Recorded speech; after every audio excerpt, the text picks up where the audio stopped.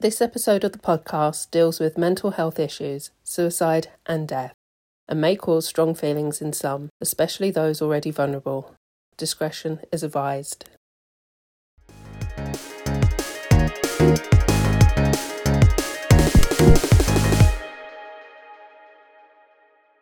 But yeah, cool. We're on. We're live. Right, welcome. This is the Mind of Stigma podcast. This is from the Men's Mind Project, which is our first one and our first pilot episode. Hopefully we get this one right. We shall see. But let me introduce myself. My name's Tom Perry. I'm the founder and director of the Men's Mind Project, which is a community-based company which is tackling men's mental health. We decided to do a podcast as another way to reach guys and girls really and talk about the problem in hand, which is obviously mental health, share our own experiences and kind of go from there really. And Yeah. we do a lot of talks to schools and at businesses, and we kind of just want to expand it a bit. And I was very lucky to be able to team up with the RLBI and get a venue sorted, and where we'll be doing weekly podcasts, hopefully. Yeah. And yeah, just go a bit from there, really. So this is a bit of a mock-up today, bit of an insight to what we want to do, and then after this, we will start doing probably subjects. So we might cover depression, PTSD, panic disorders, stuff like that. And if there's anything you want us to cover, please obviously let us know. But we will be putting this out, and then we will leave comments so people can leave their opinions in there and anything they want to see us cover, like we said. But yeah, that's me really introduced, and my co-host. I'll get him to say a little bit about yourself, and then we'll go from there. Cool. So welcome all to the podcast. Pleasure to be here. Mind the Stigma was an idea obviously that Tom came to me with, and I sort of really ran with it as well. So I work for the RBLI. I'm part of the welfare team here, part of something called the Step In program. It's a program that works with predominantly males and females that have left the military, potentially with complex PTSD, with housing issues, monetary issues, just quite severe homelessness potentially as well. So obviously it aligns really nicely with what Tom's doing, what I do, and this podcast really for me, especially when Tom came to me, was for something, an outlet for us to both talk about and discuss men's mental health, but just in general the mental health spectrum, and just people's sort of views and opinions and life stories around that mental health. So I'm really looking forward to it. The RBLI is a massive sort of organisation for me that really pushes that. Obviously, with Tom coming to us recently to present, and since then I've come along to some of your meetings and stuff like that. It's been fantastic. It's great help. But yeah, this is something I really want to push. So obviously throughout the coming weeks, like you said, Tom, I want to really look at all the individual subjects, all the different parts of mental health, even medication, whether it be around their help from their doctor, whether it be social stigmas, anything, And I think that's, like Tom was saying at the beginning, is something that we're both passionate about, is getting that message out there of not just what we've gone through, but trying to get other people's message out there who might not have been heard.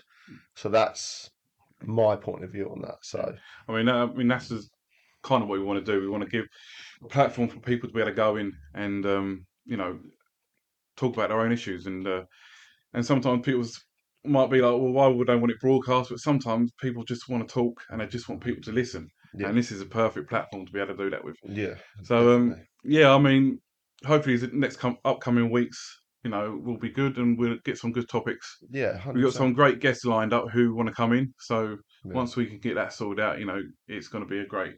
Yeah, I'm excited to see. I'm excited to see who this can reach and what it can do for other people. And I think that's something else I want to see. Hopefully, if you guys bang something in the comments around, your thoughts and feelings about what you heard, what you saw, maybe if you've reached out to someone, like if you've reached out to Tom or myself for help, or reached out to other organisations, which we'll mention at the end. And that's the whole point of it, it's signposting, it's about making things and normalising it, normalising men's mental health, or just generally helping other people with their mental health. And yeah, I'm really excited for it, man. Yeah, I mean, when I was at work the other day, I was talking about it and talking about doing all this And someone was saying to me, why would you advertise other organisations when you're an organisation yourself? Yeah. And like I was saying, really and truthfully, Yeah. Tesco's and Asda's are supermarkets. Yeah. They're competing. Yeah. Yeah. We're not competing. We're all going for the same goal, and the Yeah. end result is to help people with their mental health Yeah. Yeah. and support them 100%. in any way we can. So why would we want to, keep that to ourselves? And, Yeah. like you say, at the end of this, we'll have a listing of different organisations about the Samaritan's Mind and stuff like that. And I hope over the next coming weeks as well and months, we could probably get people on from the organisations to talk about their organisations as well. Yeah. Exactly. It's all about helping each other out. I think that's it. And when you think about this end of the spectrum, when we're talking about that third sector, the charitable sector, it's all about sharing knowledge. You know what I mean? It's about sharing experiences, what went well, what didn't go well.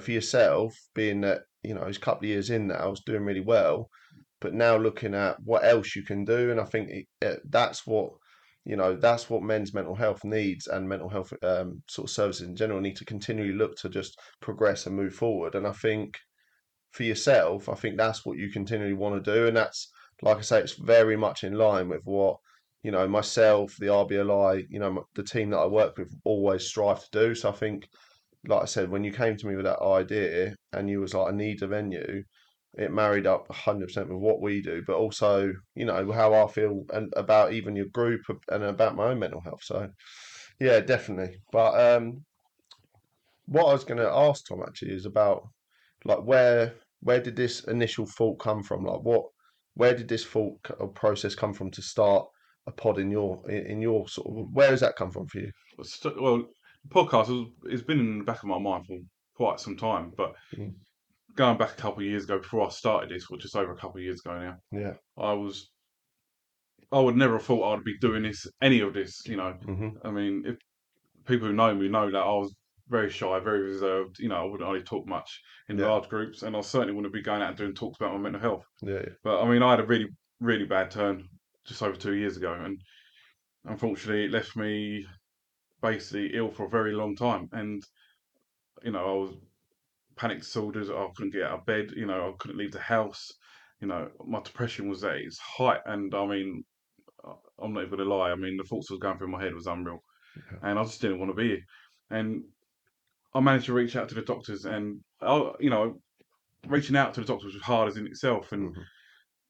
I was really lucky, and I've got to give them a lot of credit. I was seen very, very quickly. I mean, Yeah. they told me of about 12 to 13 week wait. Within 2 weeks, I was having my first therapy session, and that Fantastic. was really great. And when I came out the other end of it, and I say come out the other end of it, you never really come out of it, but you No, kind of yeah, learn to deal. And of when I course. came out of it, it got me thinking, why are guys so ashamed to speak up and so scared to approach, because it was really hard for me to reach out to the doctors. That was hard in itself. To reach out and talk to a therapist, that was really hard. I had to Yeah. tell them things that I've never told anyone, Yeah. just and just so they can make heads or tails of what's going on. And it's very made me very vulnerable.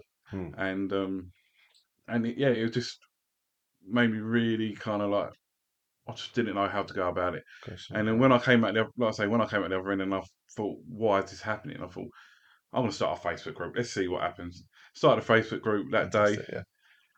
Within a day, we had 20 members join. Cool. By the end of the week, we had 200. And it was Fantastic. just, Yeah. I just kept advertising it, putting it out there, putting posts out saying a group for men to come and have a talk. Confidential. Yeah. Chatham House rules, as they say. Yeah. What says goes in the room stays in the room. Yeah. And it just went from there. And in the end, I realised there was such a need for it. And I got more passionate about it, and I got more comfortable talking about it myself. Yeah. So um, do you think it's a bit of self therapy that you've started, and it's continual then? So obviously you've got them Mm. therapies, through the doctor and that, and then what you're doing now is continually adapting your own therapy, do you think? Yeah, yeah. I mean, I used to say it. I used to say, "This is my therapy." Yeah. Doing this is my therapy. Reaching out to the guys, getting them to reach out to me as well. Hmm. Running the sport group on a Monday, Yeah. going out doing the talks. That's a big one for me. I mean, seeing the people's faces, seeing how you can change. I mean, you've been 100%. on the Yeah. receiving end Yeah. of one Yeah. of the talks, 100%. and Yeah. it can be quite powerful with my eyes. And Hmm. we don't have a script. Like the podcast, we're not going to have a script for the podcast.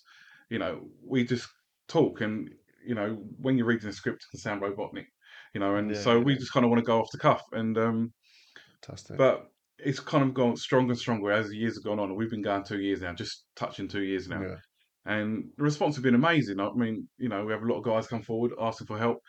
You know, a lot of ladies come forward as well asking for advice as well. And, you know, we're happy to help. That's the one key thing, isn't it? Is that I think obviously, like Tom's saying, is like it touches on like your main point is that it's around men's mental health for you, like for what you was talking about, and you want to be an advocate for that, and you know, it's a big supporter of it. But I also think it's like you said, it's not about staying in your lane. Sometimes you've got to step outside of that, and if you know females do approach in relation to their mental health, especially towards your group currently, it's you know, it would be a shame not to be able to signpost them individuals to the right Mm. people. And I think that's something that I think is the one good thing about the charitable sector is that there isn't, because there isn't any profit in it and there isn't a target. There's no, you know, there's no pressure on that individual to do a yes, no, or the criteria. They can then signpost to the right individuals and not worry about them not meeting targets. And you know, unfortunately, if you go private or private healthcares or stuff like that, you potentially might be in the realm of that. It's not quite for us, and I think that's something where yourself you're almost becoming another avenue for people to reach out to, and obviously that's a stress in itself for you. I bet is having that. Do you feel like you have a weight on your shoulders as well? Like, do you feel like you've created more pressure for yourself, or do you think it's a pressure that you like because you feel like you're helping others? I think it's a bit of both. I Mm, mean, I'll be honest. I mean, some days the rewards are so great, you know, mm, but then there is times where you think, "Cool, there's a lot going on now. You know, there's a lot needs to be done." yeah, And you know, there's only a small team of us at work. You know, like mhm, well, volunteer. We're all volunteer for it, yeah, and so sometimes it'll be a bit, you know, bit of pressure, and you know, I don't mind admitting that. yeah, of course, But it's the end result that you get from when you help people out, and you kind of of course, see the way people kind of come out of it, and how they get. You know, we've had guys walk in the group who've been on their knees, like yeah, us, you know, and they've literally been on their knees begging for help, and now you'll see them. You wouldn't even believe it's the same bloke that turned up. yeah, You know, I yeah, mean, you come to the Monday night group, you've yeah. seen the guys, you know the difference. You know, people can change. Yeah, I've seen the, you know, and I think that's the point, isn't it? It's you know, in the grand scheme of things, your group allows an option which is to talk, which actually is one of the it's like the easiest therapy that you could give someone, you know, as an option. Like talking is such a natural thing in the sense that we to communicate with anyone, to do anything, you have to be able to talk. But when it revolves a certain subject, which in this sense is mental health, it's that it becomes really difficult for that to become a subject matter that people can easily talk about. And I think allowing it to that group where it's you know anything goes, whatever's said is said, you know, support can be taken from there and vice versa. It allows them people to delve into a discussion point that they would normally not want to discuss with anyone else. Mm. You know, you put them in a room full of strangers and it's weird how men just seem to be able to open up to strangers more than their family and friends because you know we don't really judge each other as blokes in that way. It's different. It's a different type of judgment. But when you're around strangers, your judgment sort of, I don't know, it changes. I don't seem to judge people in that way. I seem to be able to allow people to look at me as an individual, especially in your groups, allow to look at me as an individual and not just as Alex, the welfare officer, or Mm.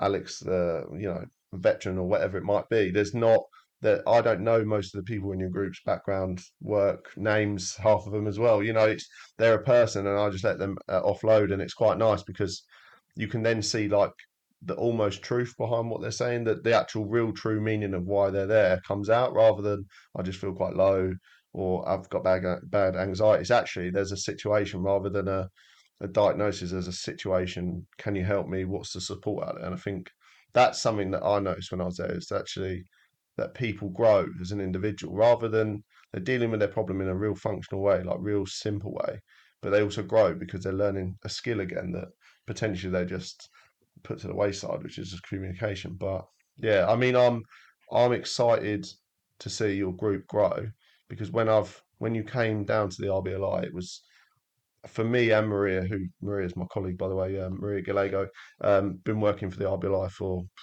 God knows how long. She's basically a dinosaur, bless her. She would kill me for She'll saying love that. you for that. Yeah. But she, nevertheless, is an amazing welfare officer. Found Tom's group on Facebook and just said, Alex, mate, these guys do chats, they do talks, discussions. We need to get them down. It's another option for the lads, and for our welfare. We're always looking to work and work with other people. And that was something straight away. She was like, these guys they want to get involved. So I was like, yeah, cool, get them down.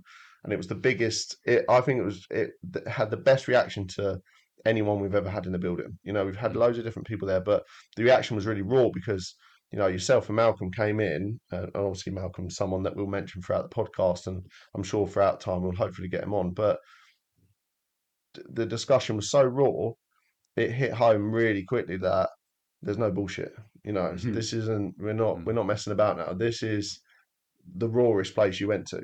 Talking about suicide attempts, talking about potential overdoses, talking about self-harm. We're talking about proper blokes, like men, working class men that taken to the lowest point. I think that's why we got the best reaction. That's why inevitably why I then showed up that following Monday at your group, because I was like, I respect the rawness of that. And that's once again something that I was like to Tom about this podcast, is that we need to stick with that.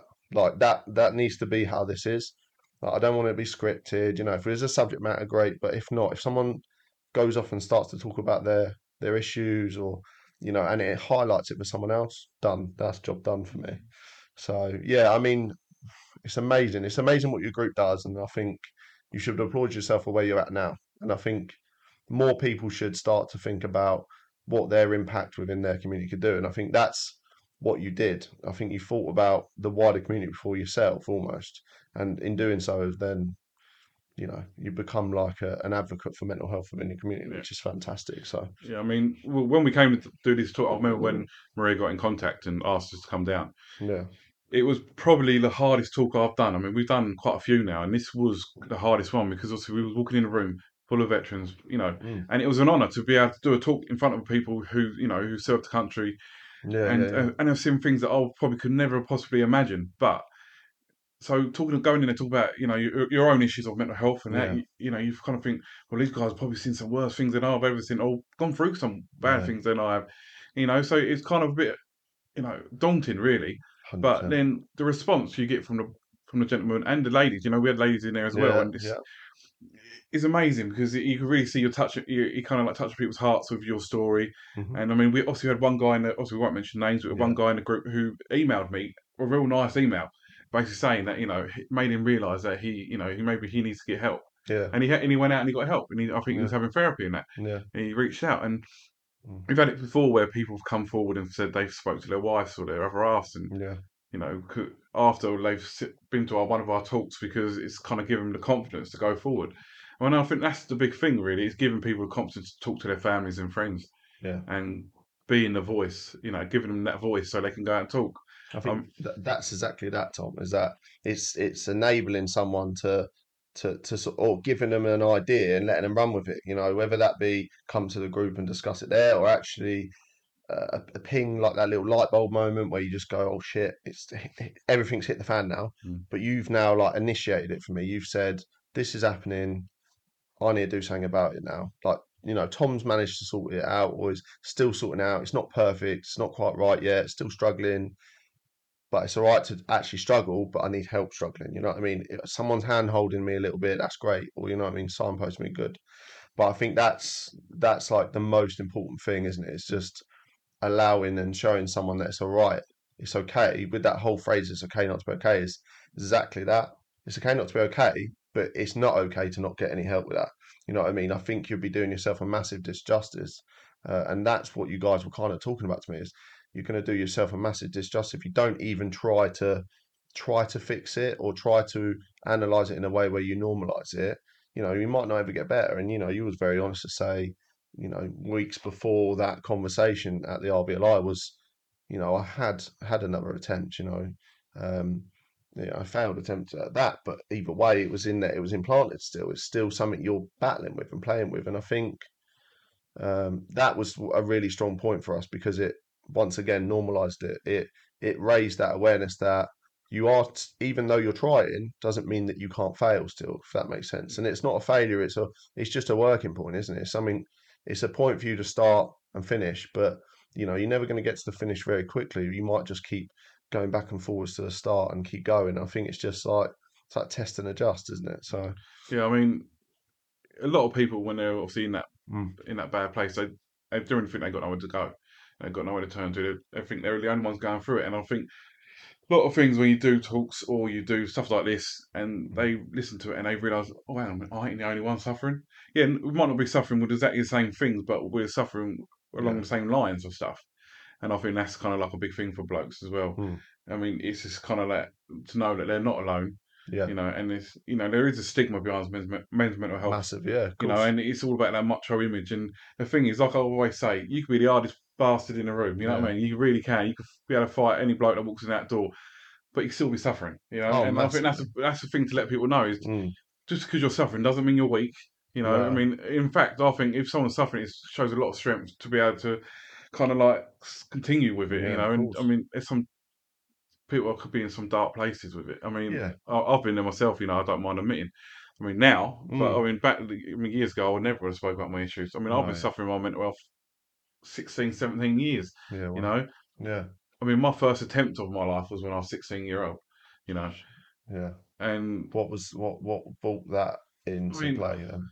trying to think about it, really. I mean, Because that's a real that for me that's actually a key point age wise, isn't it? 16. So 16, you've puberty's really hit home now. Like socially, you're trying to adapt yourself to fit in, which obviously nowadays is like it's gone right up there.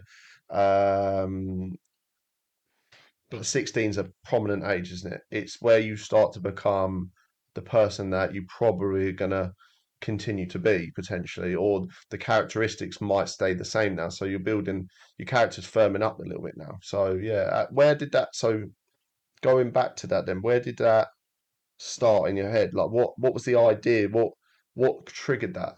Or do you know what the trigger was? I mean, like I said, I've suffered such a long time with it. I mean, but I'll probably looking back at it, I'll probably can pinpoint the time when my mental health started deteriorating when I was a kid.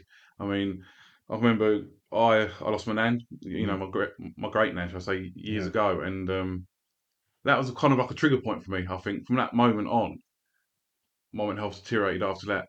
And I'm not saying that was the main cause of it. I probably had it coming, but I think that really kick-started it off. yeah, And when I was obviously saying 16, and I attempted to take my own life, mm, I was, my mum and dad didn't even know. But my dad never found out. I mean, my dad's passed away now, bless him. yeah. But my dad never found out. My mum only found out a few months ago when I did a talk at her college. Wow. And I had to obviously, I want to Yeah, be that's tough. truthful to the guys that I'm doing a talk to, Mm, and the girls as well. And so I've said about it, but I pre-warned her. I said you're going to hear some things that you never known.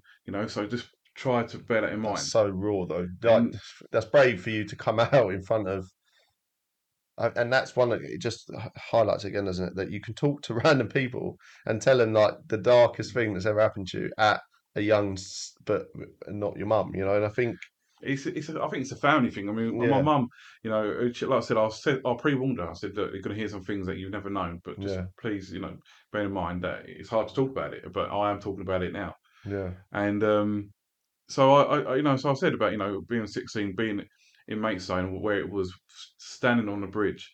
yeah, I mean, it was late at night. I mean, I couldn't even remember what time it was. I remember it being late. It was dark, so mm, and I could remember that she's standing on the bridge and leaning over and looking down at the floor, or the river, shall I say, yeah, because it's over the river, and thinking that's all I had was literally a vision of hitting that water and it kind of all going blank. yeah, But the only thing that stopped me was the fact that two ladies asked me if I was okay. They literally didn't react to the fact that there's some boy leaning over the bridge. They basically just said to me, "Are you okay?" yeah. And I'm like, Brought you back yeah, into earth a little bit. yeah, okay." And I can Mm, remember kind of being a bit stunned and a bit kind of like, "Oh." I mean, I was a shy kid even back then. I mean, I was a shy kid, and mm, so talking was hard for me anyway. So I'm like, yeah, yeah, yeah. And then all I remember is talking to these ladies, and then I can't remember the exact point, but at one moment I was at the other end of that railing. I was on their side, Okay. and they never mentioned the fact that I was standing on that bridge. They never mentioned. I mean, they were. I think they was obviously going clubbing, dressed up to the nines. Yeah. I mean, they must have not been no older than 20 years old or something like that. Hmm. And they just spoke to me, and they just said, everything all right. And I literally, I can't remember how long I was with them for, but Yeah. I can remember that it was just somebody there listening to me was kind of a big relief for me. Yeah. I mean, I felt feeling ashamed to talk to them. I mean, and it was very powerful for me, and it kind of put me back into perspective. I went home, walked back indoors, said hello to my mum and dad, had my dinner, went to bed, but never spoke about it again. Thinking of on that point, like obviously I don't want to drag too much up because I just think like sometimes there's going to be like loads of points throughout the series of pods that we're going to do where obviously Tom's going to speak about his mental health and stuff he's gone through, and same with me as well. And I mean, God, there's enough there to do about 30 different series and make a spin-off as well. Yeah. But either way, I think uh, I want to kind of like, so do you feel like the knock-on effect of that not saying anything at the beginning, like just thinking about what we're trying to achieve here, do you think that you not saying anything initially at the beginning has had a profound knock-on effect to where your mental health is at now? Oh yeah, yeah. I mean, the big thing is it's a build up. It's a pressure cooker. You Of course. bottle things up. It'll build up, build up, build up Yeah. until eventually you're going to go pop. Yeah. And that's exactly what it was. I mean, like I saying, when I was younger, after that, Mm. I can remember feeling kind of like really light, Yeah. kind of thing that I spoke about it. And don't get me wrong, after that point, I went back to my old ways. I didn't talk about anything. I mean, I was a major sufferer of anxiety. I mean, I Mm. was a kid that would always get really nervous in public, really nervous doing new things. I was scared of my own shadow, Yeah. and so anxiety was a big part of my life. And then depression kind of come hand in hand with that. I mean, Yeah. and it was really horrible because you have a fighting battle. You have your anxiety and depression, and they're fighting because anxiety, you don't want to be on your own. You're Yeah. scared to be on your own. You're scared to be left. But then with depression, you don't want to be around no one. So No. you're basically constantly fighting that urge, and it's like literally being pushed and pulled from pillar to post. And it was really tough. I mean, through school years and that, the anxiety was unreal. And Yeah. I really, really suffered. And but as I got older, I went really kind of through a really good point Mm. where my life kind of seemed to really kind of straighten out. I went on antidepressants from the doctor, and What age was that started? I started antidepressants by I think I was 16, 17 when I Wow. started, and I can remember I went on antidepressants, and life just seemed okay. I was going through life, and then it got to a point where I realised that I, f- I was a zombie kind of thing. I felt like I was a zombie looking back at Yeah. things. Really had no enjoyment in things. I was always tired. I was always groggy. I'm sure there's plenty of people out there that felt that way as well. Because I know myself being medicated, you just become a bit of a you become a Walking Dead situation. For some people anyway, and I know that's probably one of the things when we cover that medication side of things.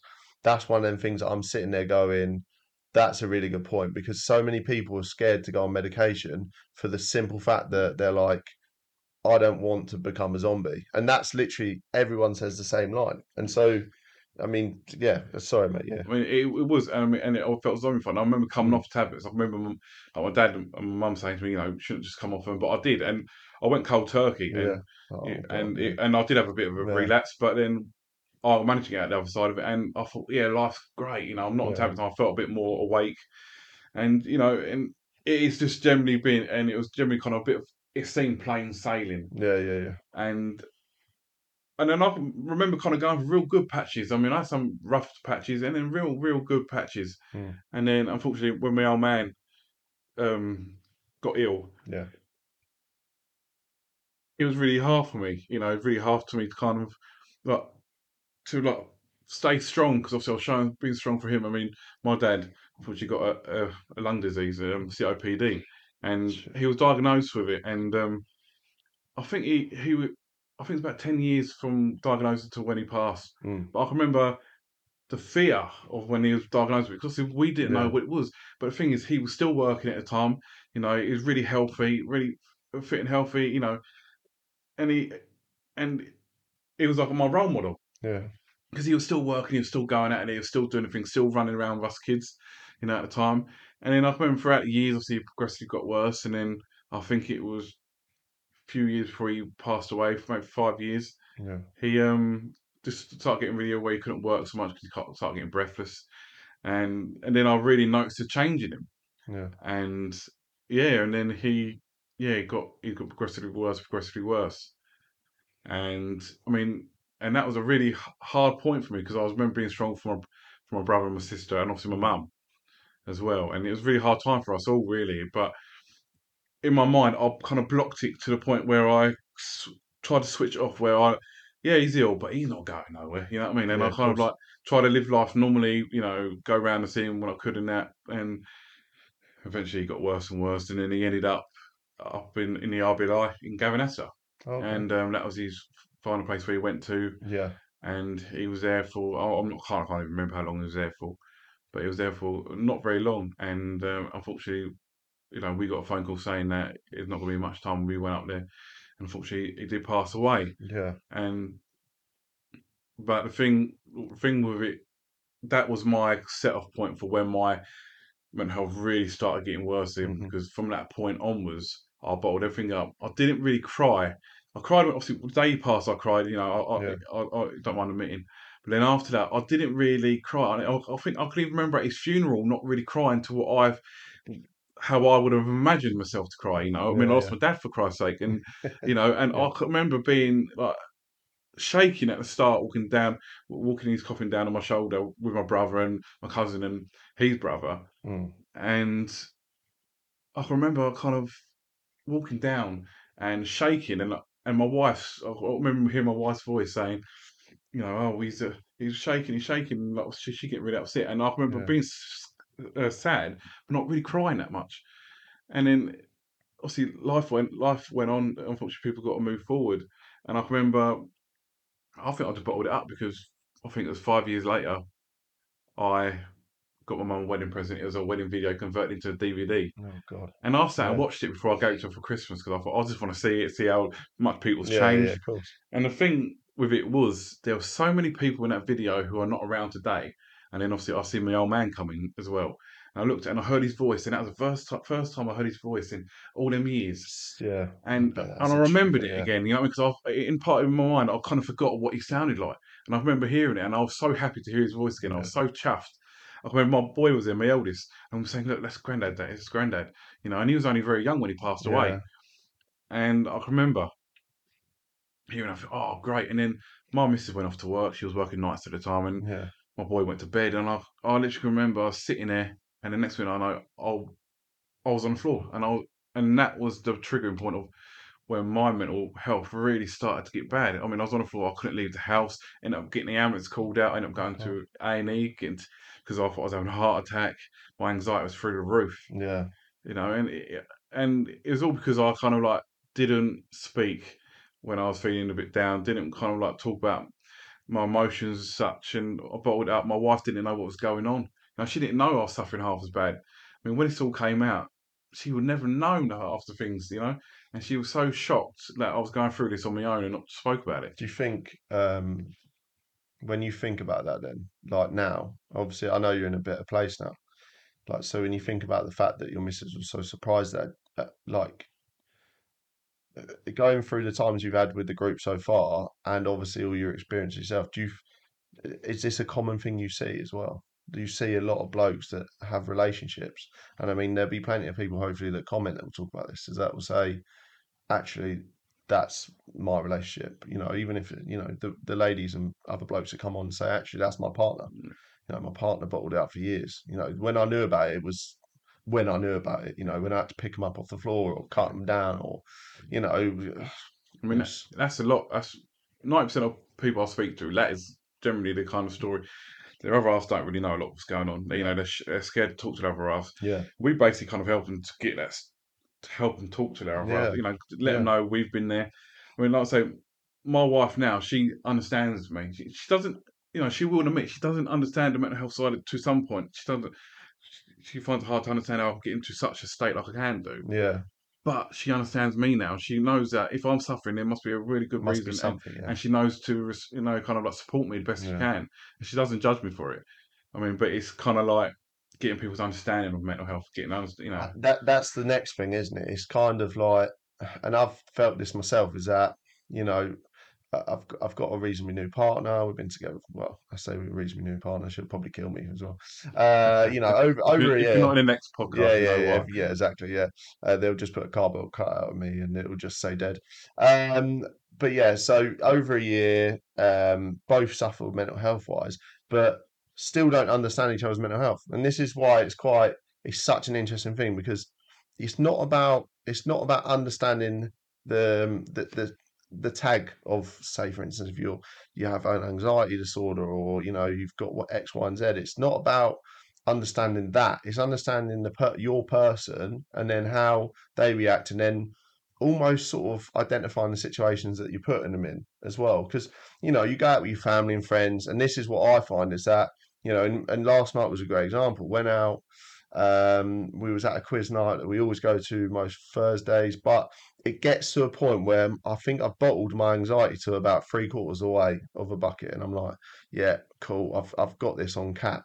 And then it won't be anything that happens, but it could be a change in temperature, could be something someone said, it could be any, and it just starts to rise, and then I feel myself panic, and then my missus will kind of look at me and know that something's wrong. The problem is with me, it kind of comes out in a multitude of mixed emotions. It doesn't come out as like anxiety, having a meltdown on the floor. It looks like stressed, angry, fidgety, and it's such a weird thing to. That's why I say there's not one size fits all. If you say you have anxiety, the same thing's me. Our anxieties could look completely different, same as the people the other end of it. It's just this is why it's about, if you have a partner or your friends suffer, it's about identifying what makes them them. That's what makes their anxiety different to your anxieties, and then just the coping strategies, and definitely for you with your missus, like you said, and then we've discussed this before, is it's you grow. It's like a change in relationship, completely changed, isn't it? And I think being that I've been quite lucky being that it's a new relationship, that I can form that side of me and be very honest. But previous relationships and family and friends, I find it really difficult to, and then now I'm getting better, but I found it really difficult because I thought I stood for and still stand for that very manly-esque type lifestyle and being quite a strong individual, that whole men don't cry situation. I think it's so poisonous. It really has destroyed my perception of other people's mental health as well. I wasn't a massive advocate for mental health for years, didn't believe in it, didn't trust it, didn't like medication. And then when it hit me like a sack of shit, then I was like, oh crap.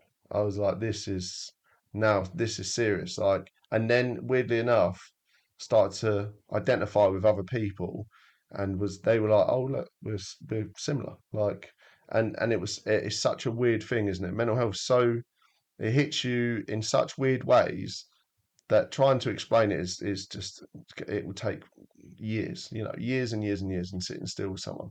So sometimes it's about recognizing the little movements, the triggers, the changing behaviors, the mood swings, and that's where, especially if you've got a partner, and this is where, like, hopefully people watch this podcast and go, I actually, I recognize that in my partner.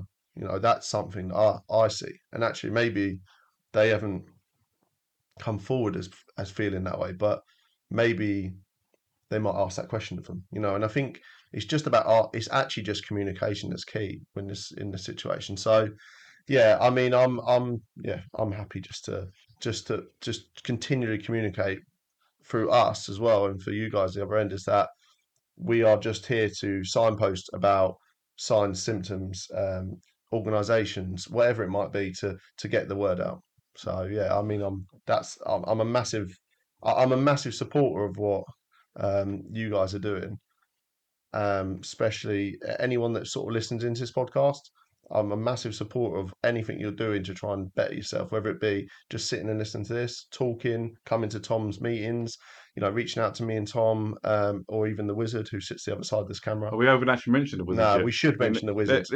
We're a team of 3, really. You see us 2 here. We've got Yeah. someone behind the camera as well.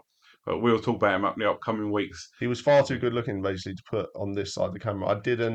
I felt my anxiety was getting bad. And I mean, I'm going to make a joke about my anxiety. But Right. yeah, I just couldn't. I think we'll wrap up now. Yeah. I'll say, anybody want us to cover any subjects, please leave it in the comments when we post it on social media. Thank you for listening. Like I say, I'm Tom Perry, and this is Alex. Cheers. Thank you.